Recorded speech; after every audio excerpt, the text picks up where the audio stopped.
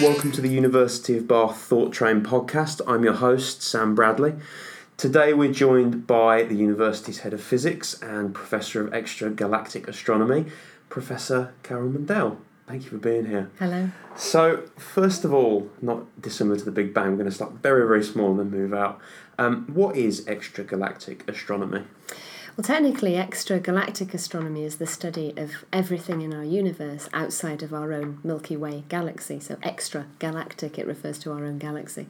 Mm-hmm. I personally have an interest in extreme physics, in regions of space where black holes have formed or are forming, or are affecting their environments. And so I look at very distant systems, black holes that have formed at the edge of the distant universe, but also nearby systems like galaxies.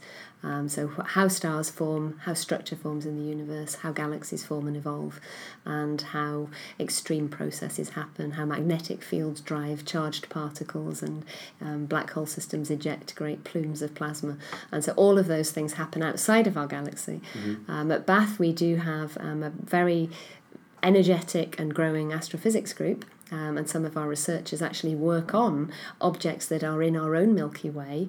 One of our prize fellows is actually working on variable stars, and what she's doing is she's looking to see how the starlight flickers, but she's using that to measure the distance scale of the universe. So she's connecting galactic science and star science with how the universe expands and evolves. So it's connecting all of those things together. And a truly incredible job description. Indeed, yes. So what is it about, I know a lot of your research is on black holes. Why are they such a significant factor, if you like, in the building blocks of space? Well, black holes were actually predicted from Albert Einstein's theory of general relativity back at the beginning of the 20th century. And he discovered the laws of general relativity and wrote down a seminal equation, and he published that in 1915. And other scientists tried to find solutions to that equation. There were only 3 exact analytical solutions that have ever been discovered.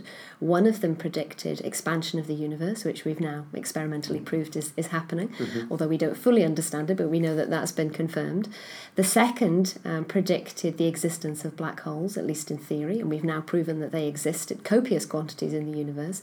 And the third was the prediction of gravitational radiation or gravitational waves, so literally ripples in space-time itself. And they were first detected and announced back in 2015, and that's potentially a Nobel Prize winning discovery. So those 3 predictions from that equation really revolutionised modern physics and modern astrophysics. In fact, general relativity now underpins how our sat-navs work. They've opened up a whole new industries like precision agriculture, where farmers don't have to actually drive their tractors. They can send their autonomous robotic systems off, and they know precisely where they are because the sat-navs use satellite technology that has general relativistic corrections in their mathematics in the computer systems. So black holes came out of that structure, and we've now discovered all sorts of different manifestations of them because of the advance of technology in the 21st century. People listening to this are going to get bored of me saying wow. Wow's fine. They deserve wow. How does relativity affect stuff like sat-nav then? Just break that down. So when you're at school and you learn about the laws of motion, you tend to learn about Newton's laws of motion, so force equals mass times acceleration. And we can use Newton's laws of motion in our daily life. So at the normal speeds that we move at, Newton's laws work fine. But of course, if you start to move very quickly at the speeds the satellites orbit above the Earth, or in fact you go to places where the gravity is very strong. So if you are close to a black hole, or even if you're a ray of light and you're coming by the sun, you will actually feel the gravitational pull of the sun. When Einstein wrote his equations down, he realised that Newton's gravity was a special form that works only in certain circumstances, and Einstein's theory was much more general and more all-encompassing.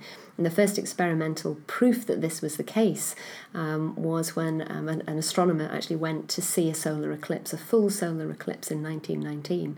And the idea was that the sky would become dark as the moon went across the face of the sun, and there was a little bunch of stars to the side of the sun in the background, that could then be seen in the momentarily dark daytime sky. Right. And Newton's gravity law predicted that they should be pulled away from the position that they should be by the gravitational pull of the sun by a certain amount. Einstein's equations predicted a bit more of a pull, so a distortion of the space-time around the sun because of the sun's own gravity.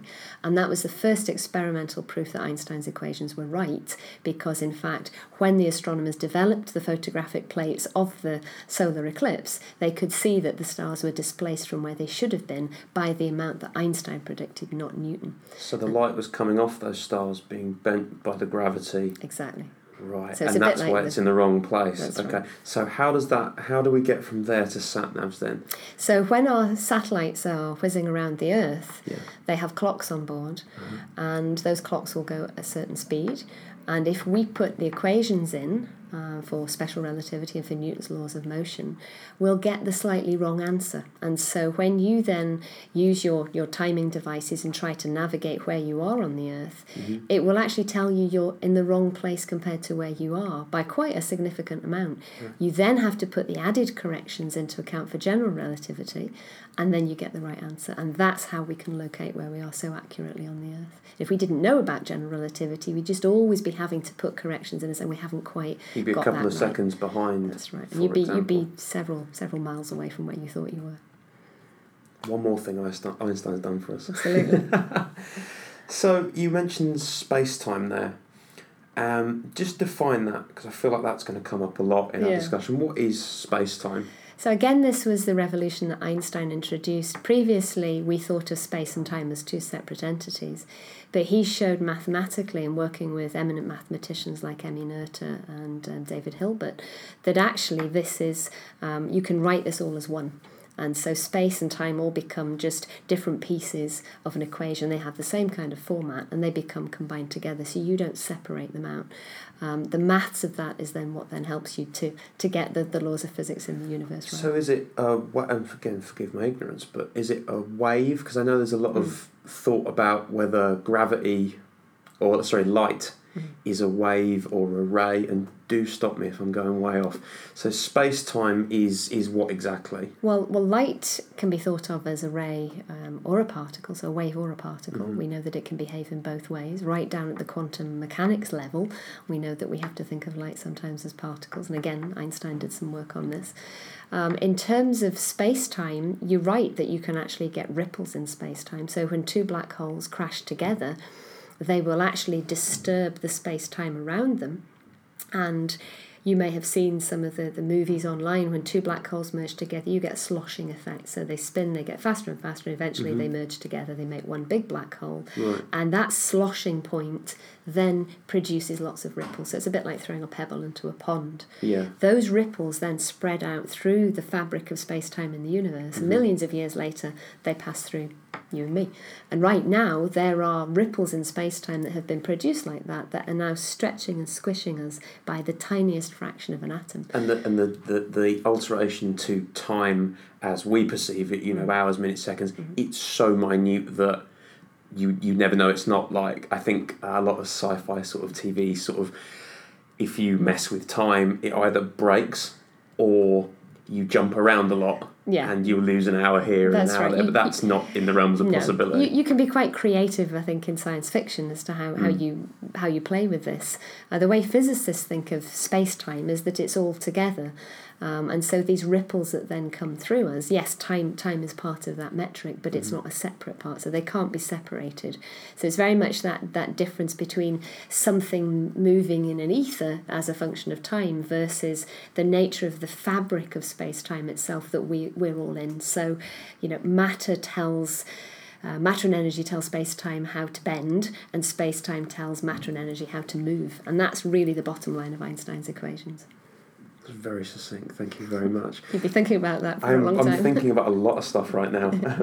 So, black holes, I think a lot of people have this notion, again, perhaps from movies and TV, that it's just like a great big sinkhole in the fabric of reality that everything gets pulled into, and obviously the gravitational pull is very strong. How close is it safe to be to a black hole? I mean, what's the closest one to Earth, for example? Yeah, so I think that popular misconception of black holes being great big cosmic vacuum cleaners, fortunately, we're not in any danger. In terms of supermassive black holes, so those that are 1 million to 1 billion times the mass of our own sun, we have one in the centre of our own Milky Way galaxy. Mm-hmm. We think all big galaxies have these giant supermassive black holes at their centres. Because they're dead stars, aren't they? They're stars that have collapsed or burnt out. That's right. I mean, let me just sort of backtrack a second. There are different types of black holes, and so we have stellar mass black holes, which are a few miles across. They're about the mass of our sun, and you're right, we think they're the kind that form from the collapse of massive stars. Okay. So massive star gets to the end of its life, it blasts its outer regions off and its centre collapses, can't sustain itself under that pull of gravity, and it forms a black hole. We think the supermassive kind, they may have begun like that in the very early universe with the first generation of stars. We actually don't know the origin of these. There are theories about seed black holes. But we found that the mass of supermassive black holes seem to be very closely related to the mass of the bulge of the galaxy that they live in.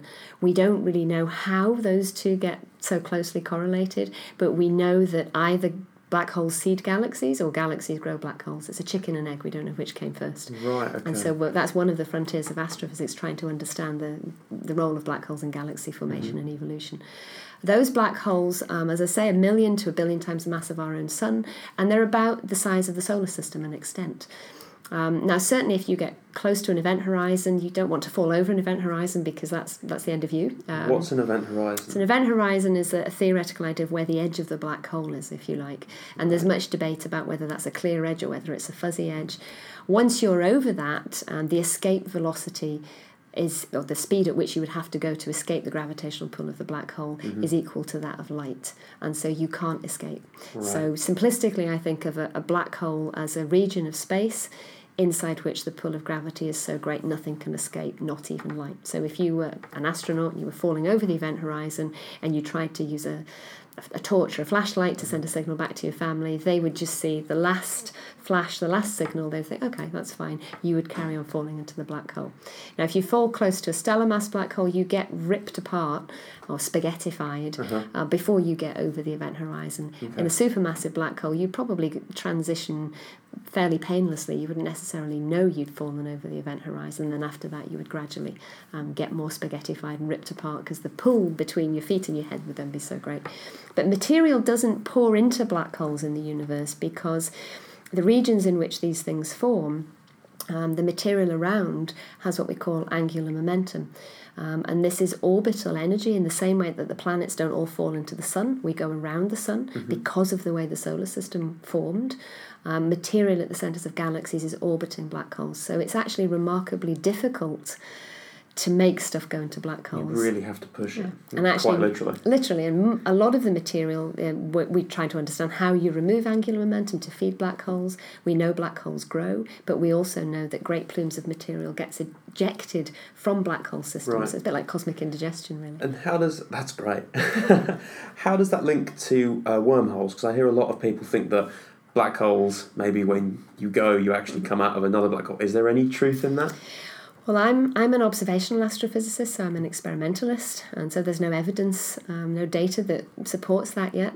My theoretical colleagues work very much on the mathematical frameworks. You know, I have colleagues in mathematics who work on a completely different perception of black holes. To me, it's as I've described to you at the centres of galaxies. For them, they're working in higher dimensions. They might be working with 5 dimensions, 11 dimensions, and they're trying to understand beyond the current laws of physics how things work. And there you have theories of wormholes and multiverses, and they're very interesting mathematically, very challenging for me as an experimentalist. So the minute my mathematical and theoretical physics colleagues give me a testable prediction, then I'm very happy to go and build the experiment to prove whether or not wormholes exist. Fantastic. Well, let's move on from black holes then, because I feel like I could probably take up a whole show and probably many more talking about black holes, on to something else that meant you were in the news about a couple of months ago, the gamma ray burst. Tell us about that. So I'm afraid I still have to keep you on the topic of black holes because we think gamma ray bursts are driven by black holes. Fantastic. So gamma ray bursts are brief flashes of very high energy gamma rays, so higher than X-rays, that come from cosmic sources. And that's super dangerous, isn't it? Gamma rays are the strongest type of radiation. That's right, yeah. Unfortunately, they don't penetrate the Earth's atmosphere. Our atmosphere is currently opaque to gamma rays. That's why our detection equipment is on satellites above the Earth's atmosphere. So we have satellites that orbit the Earth and look out at the sky to see whether they can see these flashes of gamma rays. They were originally discovered in the late 1960s, early 70s by military satellites that were observing the Earth looking for violations of the Nuclear Test Ban Treaty, which would have caused similar kinds of flashes in their detectors. So I'm sure it was a fairly stressful few days or weeks, I'm not sure how long. That must have been a heck the of a first shift. detections, yeah. So, what's this? Centre of the Cold War. Fortunately, the scientists involved discovered very quickly that they were extraterrestrial signals. They were not coming from Earth. At that time, though, it was very difficult to localise where they were on the sky. And if you ask any friend who has a telescope and they use it in their garden, if you said to them, can you go and look and see if you can find an optical counterpart to that gamma ray flash, they'll say, well, where do you want me to look?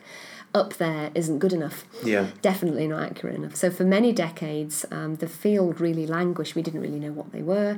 There were other gamma ray satellites that were launched. Lots of people worked on timing studies.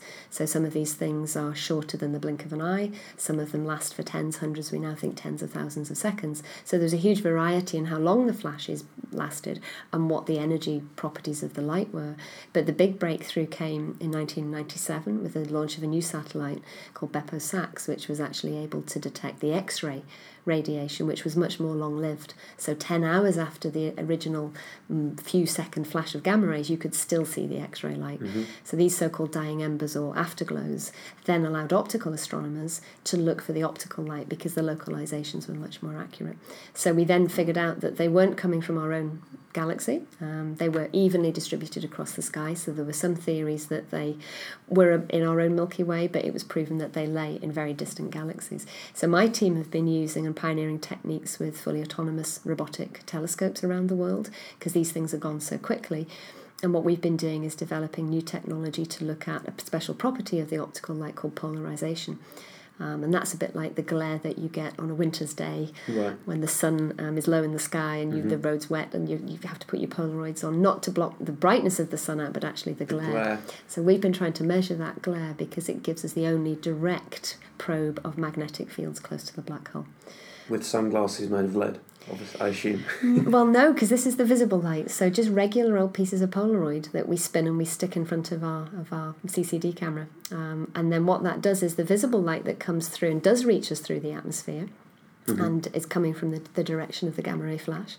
When we measure the properties of that light, we're able to actually determine the degree of polarization if the light is polarized. If it is polarized, it tells us something very fundamental about whether there are magnetic fields forming near the black hole.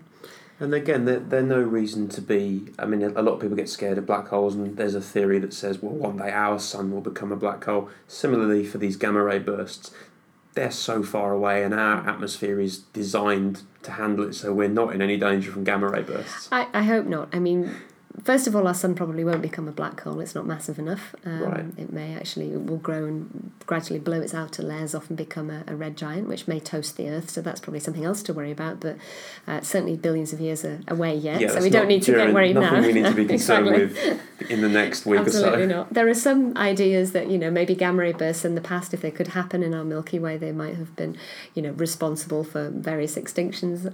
It's very difficult to prove. Yeah, it's very difficult to prove whether that's the case. We certainly think that these very powerful gamma ray bursts are unlikely to be possible in our Milky Way galaxy because we think the kinds of stars that produce them are very massive. They live fast, they die hard, and they form in parts of very distant and young galaxies that haven't produced enough metals yet. So they're quite metal-poor galaxies. They haven't had many supernovae or generations of supernovae to cook up heavy elements that make us, really. So we're hoping that that's the case. Although we did find a monster burst in 2013 that was quite close and surprised us all and made us think that we might have to reassess those theories a little bit. How close was that? Where did that come from? It's what we call about a redshift of 0.3, which for Earth-based scientist doesn't seem very far, but on the scale of gamma ray bursts is actually the relatively local universe. And that was the first full-powered one we'd found that close. Fortunately, they tend to put their beams of light out in very focused beams, almost like a laser pointer, if you like. Right. So most of them point away from us, which is probably our saving grace. But yeah, you asked about me what happened in July. So in July we published a paper on a very exciting burst that we'd detected the previous year.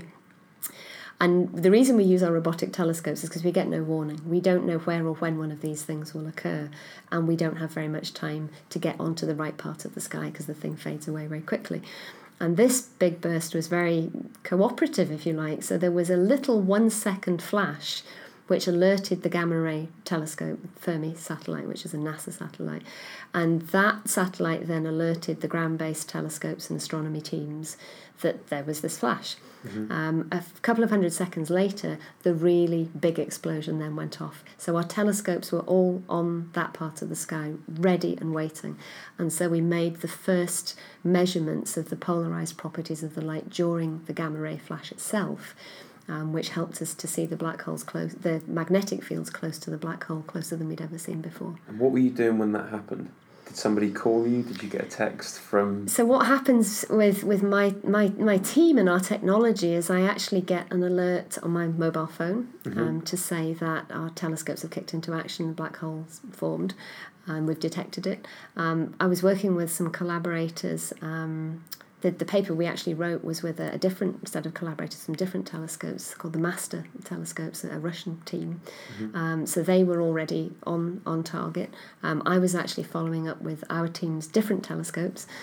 So that was very exciting. And what we do is when we discover something, we put an email circular out, and it goes out to an exploder, and about 1,000 astronomers worldwide will then receive that message instantly. So we were all following the circulars and watching our science efforts evolve in real time, which was very exciting. I bet it's really exciting. Quite stressful as well. I can imagine. And are they quite frequent? Do you expect to see another one in your lifetime, or is it that they come, there is no pattern to it? Or? Well, there's no pattern to it, certainly. Bizarrely, it always seems to be a Friday night and a Sunday morning. Mm-hmm. We get about 200 triggers a year. Oh, right, okay. So part of that is determined by the detector properties of the gamma ray detector. So there are 2 satellites up there that we mainly use, Swift and Fermi. They're both NASA satellites. There's also a European Space Agency satellite called Integral that does look into the Milky Way, so will occasionally give us very nice triggers automatically from there. So yeah, they're not incredibly rare. They're not once-in-a-lifetime events. And in fact, as we develop our technology, we expect to detect more of them. And what can we... can we use that discovery at all? Is there any application to it, or are we just witnessing the acts of the heavens, so to speak? Well, I think, first of all, for me, the gamma ray bursts are interesting for 2 reasons. One is that they allow us to test and probe physics in regions that are so extreme we can't replicate those on Earth. So we have particle accelerations far in excess of anything you can get at particle accelerators like CERN, large magnetic fields, strong gravity. So we can really test our laws of physics in a way that we can't do on Earth. Because they're also the brightest objects in the universe, we can use them as probes of the distant universe, and we can actually measure how the Earth has evolved, the universe has evolved. So I think in terms of understanding our place in the universe, they're great beacons and probes for that. The other big questions that we're trying to answer, though, is how you produce the beams that produce the gamma ray light. So we know that these are very energetic plasmas of probably electrons and positrons, maybe protons as well. And we know that they're ejected out from the black hole system as it forms.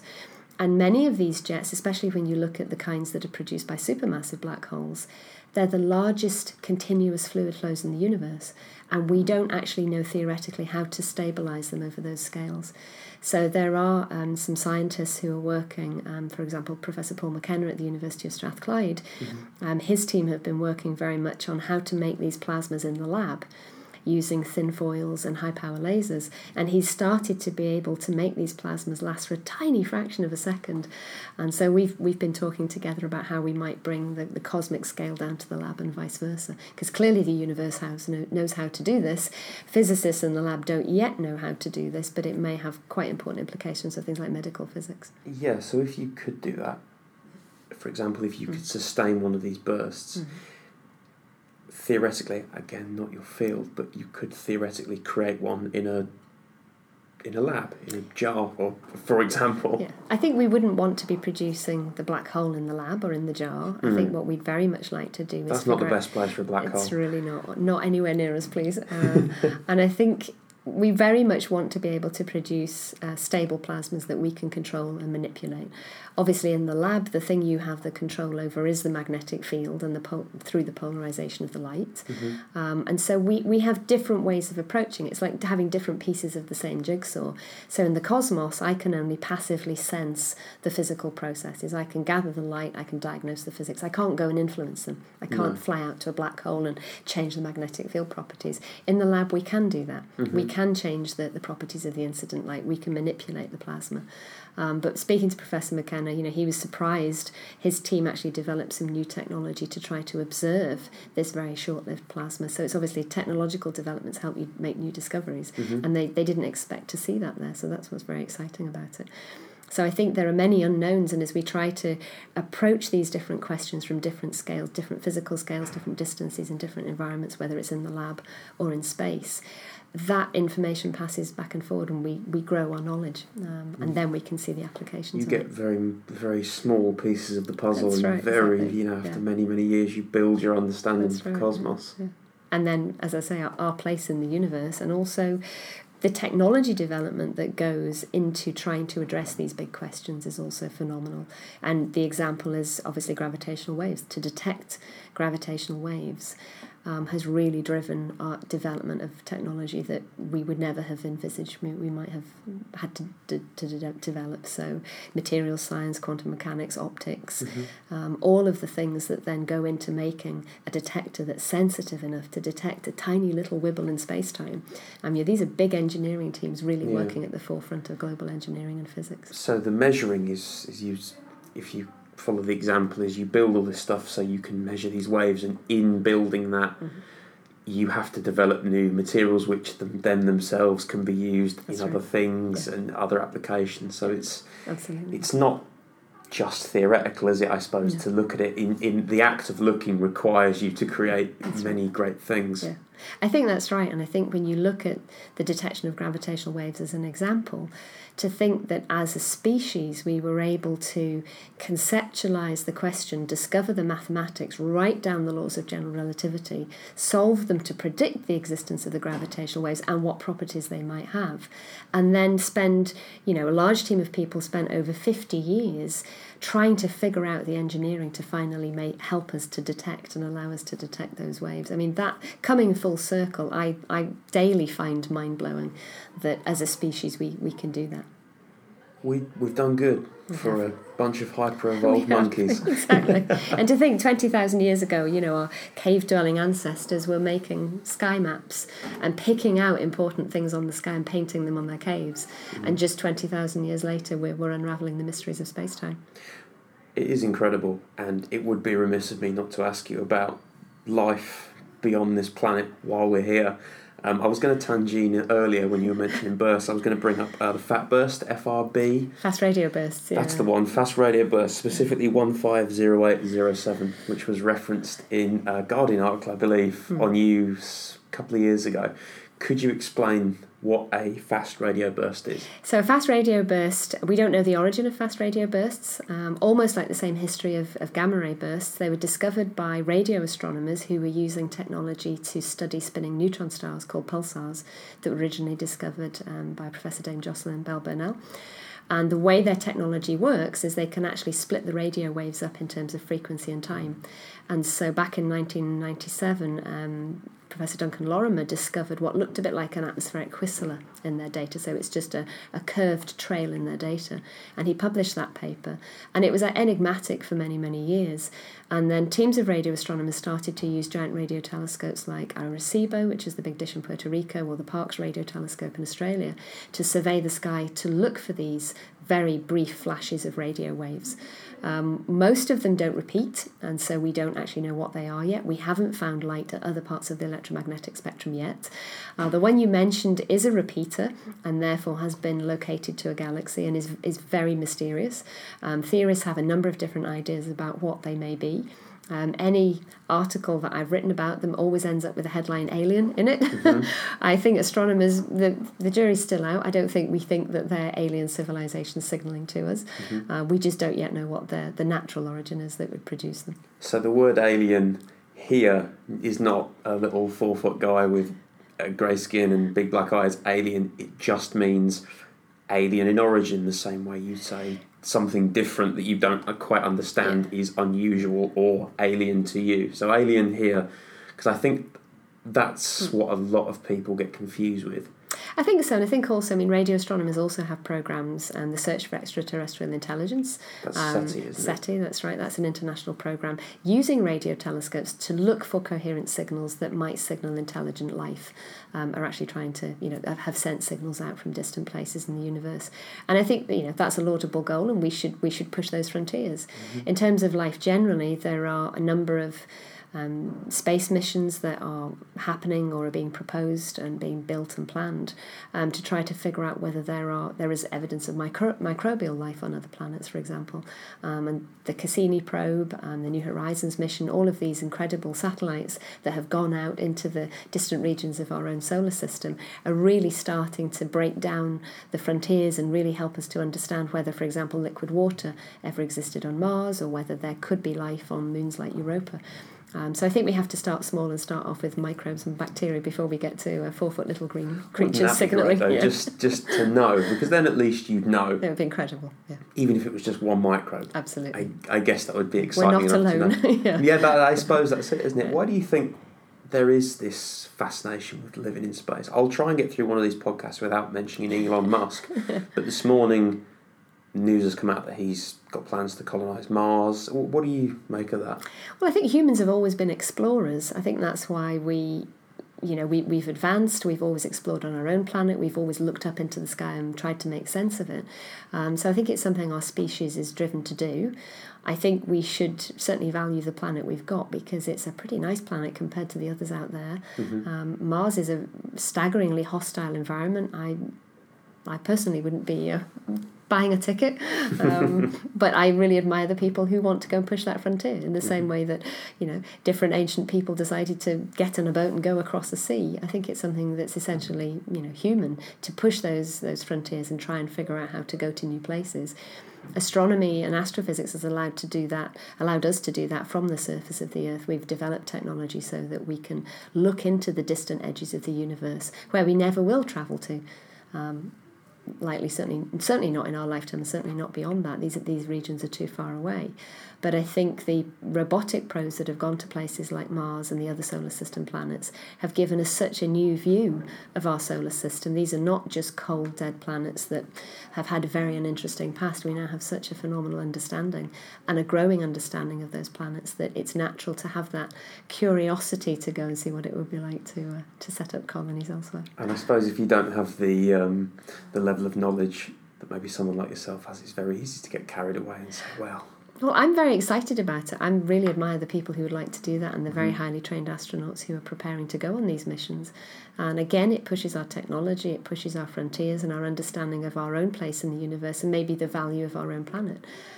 So I think it's fantastic that these initiatives are there and they will continue, I'm sure, with much momentum in the future. And good luck, and I'll watch from the safe confines of the Earth, I think. You'll just get a notification on your mobile phone. Right. Exactly. One thing I did want to sort of pick your brains about, because you are a woman, obviously, in science, and there is a few issues about women and the numbers of women in STEM subjects, science, technology, engineering and mathematics. I wondered if you had a take on that. Yes, I think there's been lots of discussion sort of in the media, and it's a topic that remains current, really. I think we all have unconscious bias. We all have certain recognition of people who are like us, and I think that limits our ability to do the best science, technology, engineering and maths, because everybody has an ability to do this, and it's how we encourage people to develop an interest and how we support them coming through if they then choose to have a career in it. And if you look at a newborn baby, they're a natural born physicist, they're a scientist, they're taking in data, they're comparing it with their internal model and they're adjusting that accordingly. naturally, and that might just be, so far I can only see my mother's face, and then I can hear my father's voice, or whatever the environment is around. So I think we have these innate skills as humans. How we then help people to develop those and see whether they're interested in pursuing, that as a career, is a big question for society. And I think that, there are a number of initiatives, for example, the Twitter handle Let Toys Be Toys, when you look right down at the youngest studies of psychology as to what kind of toys boys and girls play with, or what toys boys and girls have played with from different generations, and how that has then developed their interests, how teachers approach this in school, how we approach this at universities, whether we have role models, visible role models of success, that model different kinds of people that don't look like Albert Einstein, to be honest. That's the archetype of a scientist. Mm-hmm. A number of years ago, when one of my sons was quite young, he was 3 or 4, we were talking as a family about something, and my husband made the comment about me being a professor. And my young son laughed really hard, and I said, "What's funny, darling?" And he said, "Well, you're not a professor, because professors are men." And I was absolutely stunned, because I thought, well, this must be coming from some kind of popular culture, some program he's seen, some stimulus that he's seen, because this doesn't come. He has a live woman professor at home. He now knows that that's a misconception, of course, but it was very interesting seeing that stereotype in such a young child.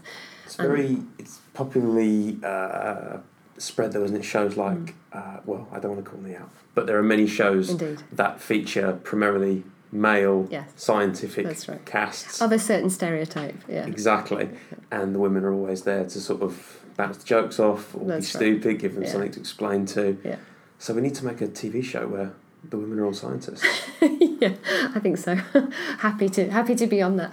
Yeah, no, I think it's all of those sorts of things tend to reinforce stereotypes, and it can be done at a very subtle level where, people who are not represented in that stereotype then immediately absorb that this field is not for them. And I think, many of us are working very hard to break those barriers down and say, well, if this is something you're interested in, come do it. And having more visible role models working in different ways in different areas, it's good for everybody, for men and women of all different backgrounds, to not just have one specific kind of stereotype. And I think, there's a recent study that was published that said that children as young as 6 identify with the stereotype of boys are innately clever, girls have to work hard. And that also is very damaging for the physical sciences, where there is a perception that the physical sciences are harder than other areas. And neither of those, I think, are true, because all children have an ability to be curious. As we're saying, you want to colonise other planets. That innate curiosity is very fundamental to science. It's not a cold, logical subject. It's actually a very creative subject at the frontiers of research. Yes, you need to learn the mechanics of it. Yes, you follow the scientific method and you learn the mathematical basis. But when you look at, eminent mathematicians, physicists, chemists, people are working in a very, very creative way. So we need to look more broadly outside of the stereotype of what a scientist is, what the skills are that a scientist needs. You need all sorts of skills, both interpersonal and mathematical and creative. And that's true for anybody, irrespective of their race or their gender. Absolutely. It must annoy you when you hear about people like, did you ever hear about flat earthers? Did you ever Google that? Spent an evening Googling that? Well, I think, education has a big role to play in helping people to discover more about the world around them. And naturally, we interact with the world. And if we interact with the world in a certain way, that's what we're all scientific, whether we're flat earthers or not. We look and we say, well, this is my experience, therefore this is the way the world must be. And what science does for you is it then challenges those prejudices and stereotypes. And well, that's a limited set of data you have, but if I give you an extended set of data, can you now change your perception? And that's what we do in science. That's how we push the frontiers. Yeah, so you'd rather just give them the information to work it out for themselves? Well, I think evidence-based education is very important. I think whether that's working with politicians to set policy at government level, whether that's interacting with the public and explaining the science that we do and why it's important and why it's interesting. I think at all levels, being able to say, these are the data we've got, these are imperfect data sets, always imperfect theories, and this is how we put them together to draw this conclusion. This is the method that leads us there. Science doesn't have all the answers because we don't have an infinite set of data and perfect theories, but we have a very good method for developing the path to get the evidence that then can advance our knowledge. And then it's ultimately up to people as to whether they grasp that knowledge or not. Yeah.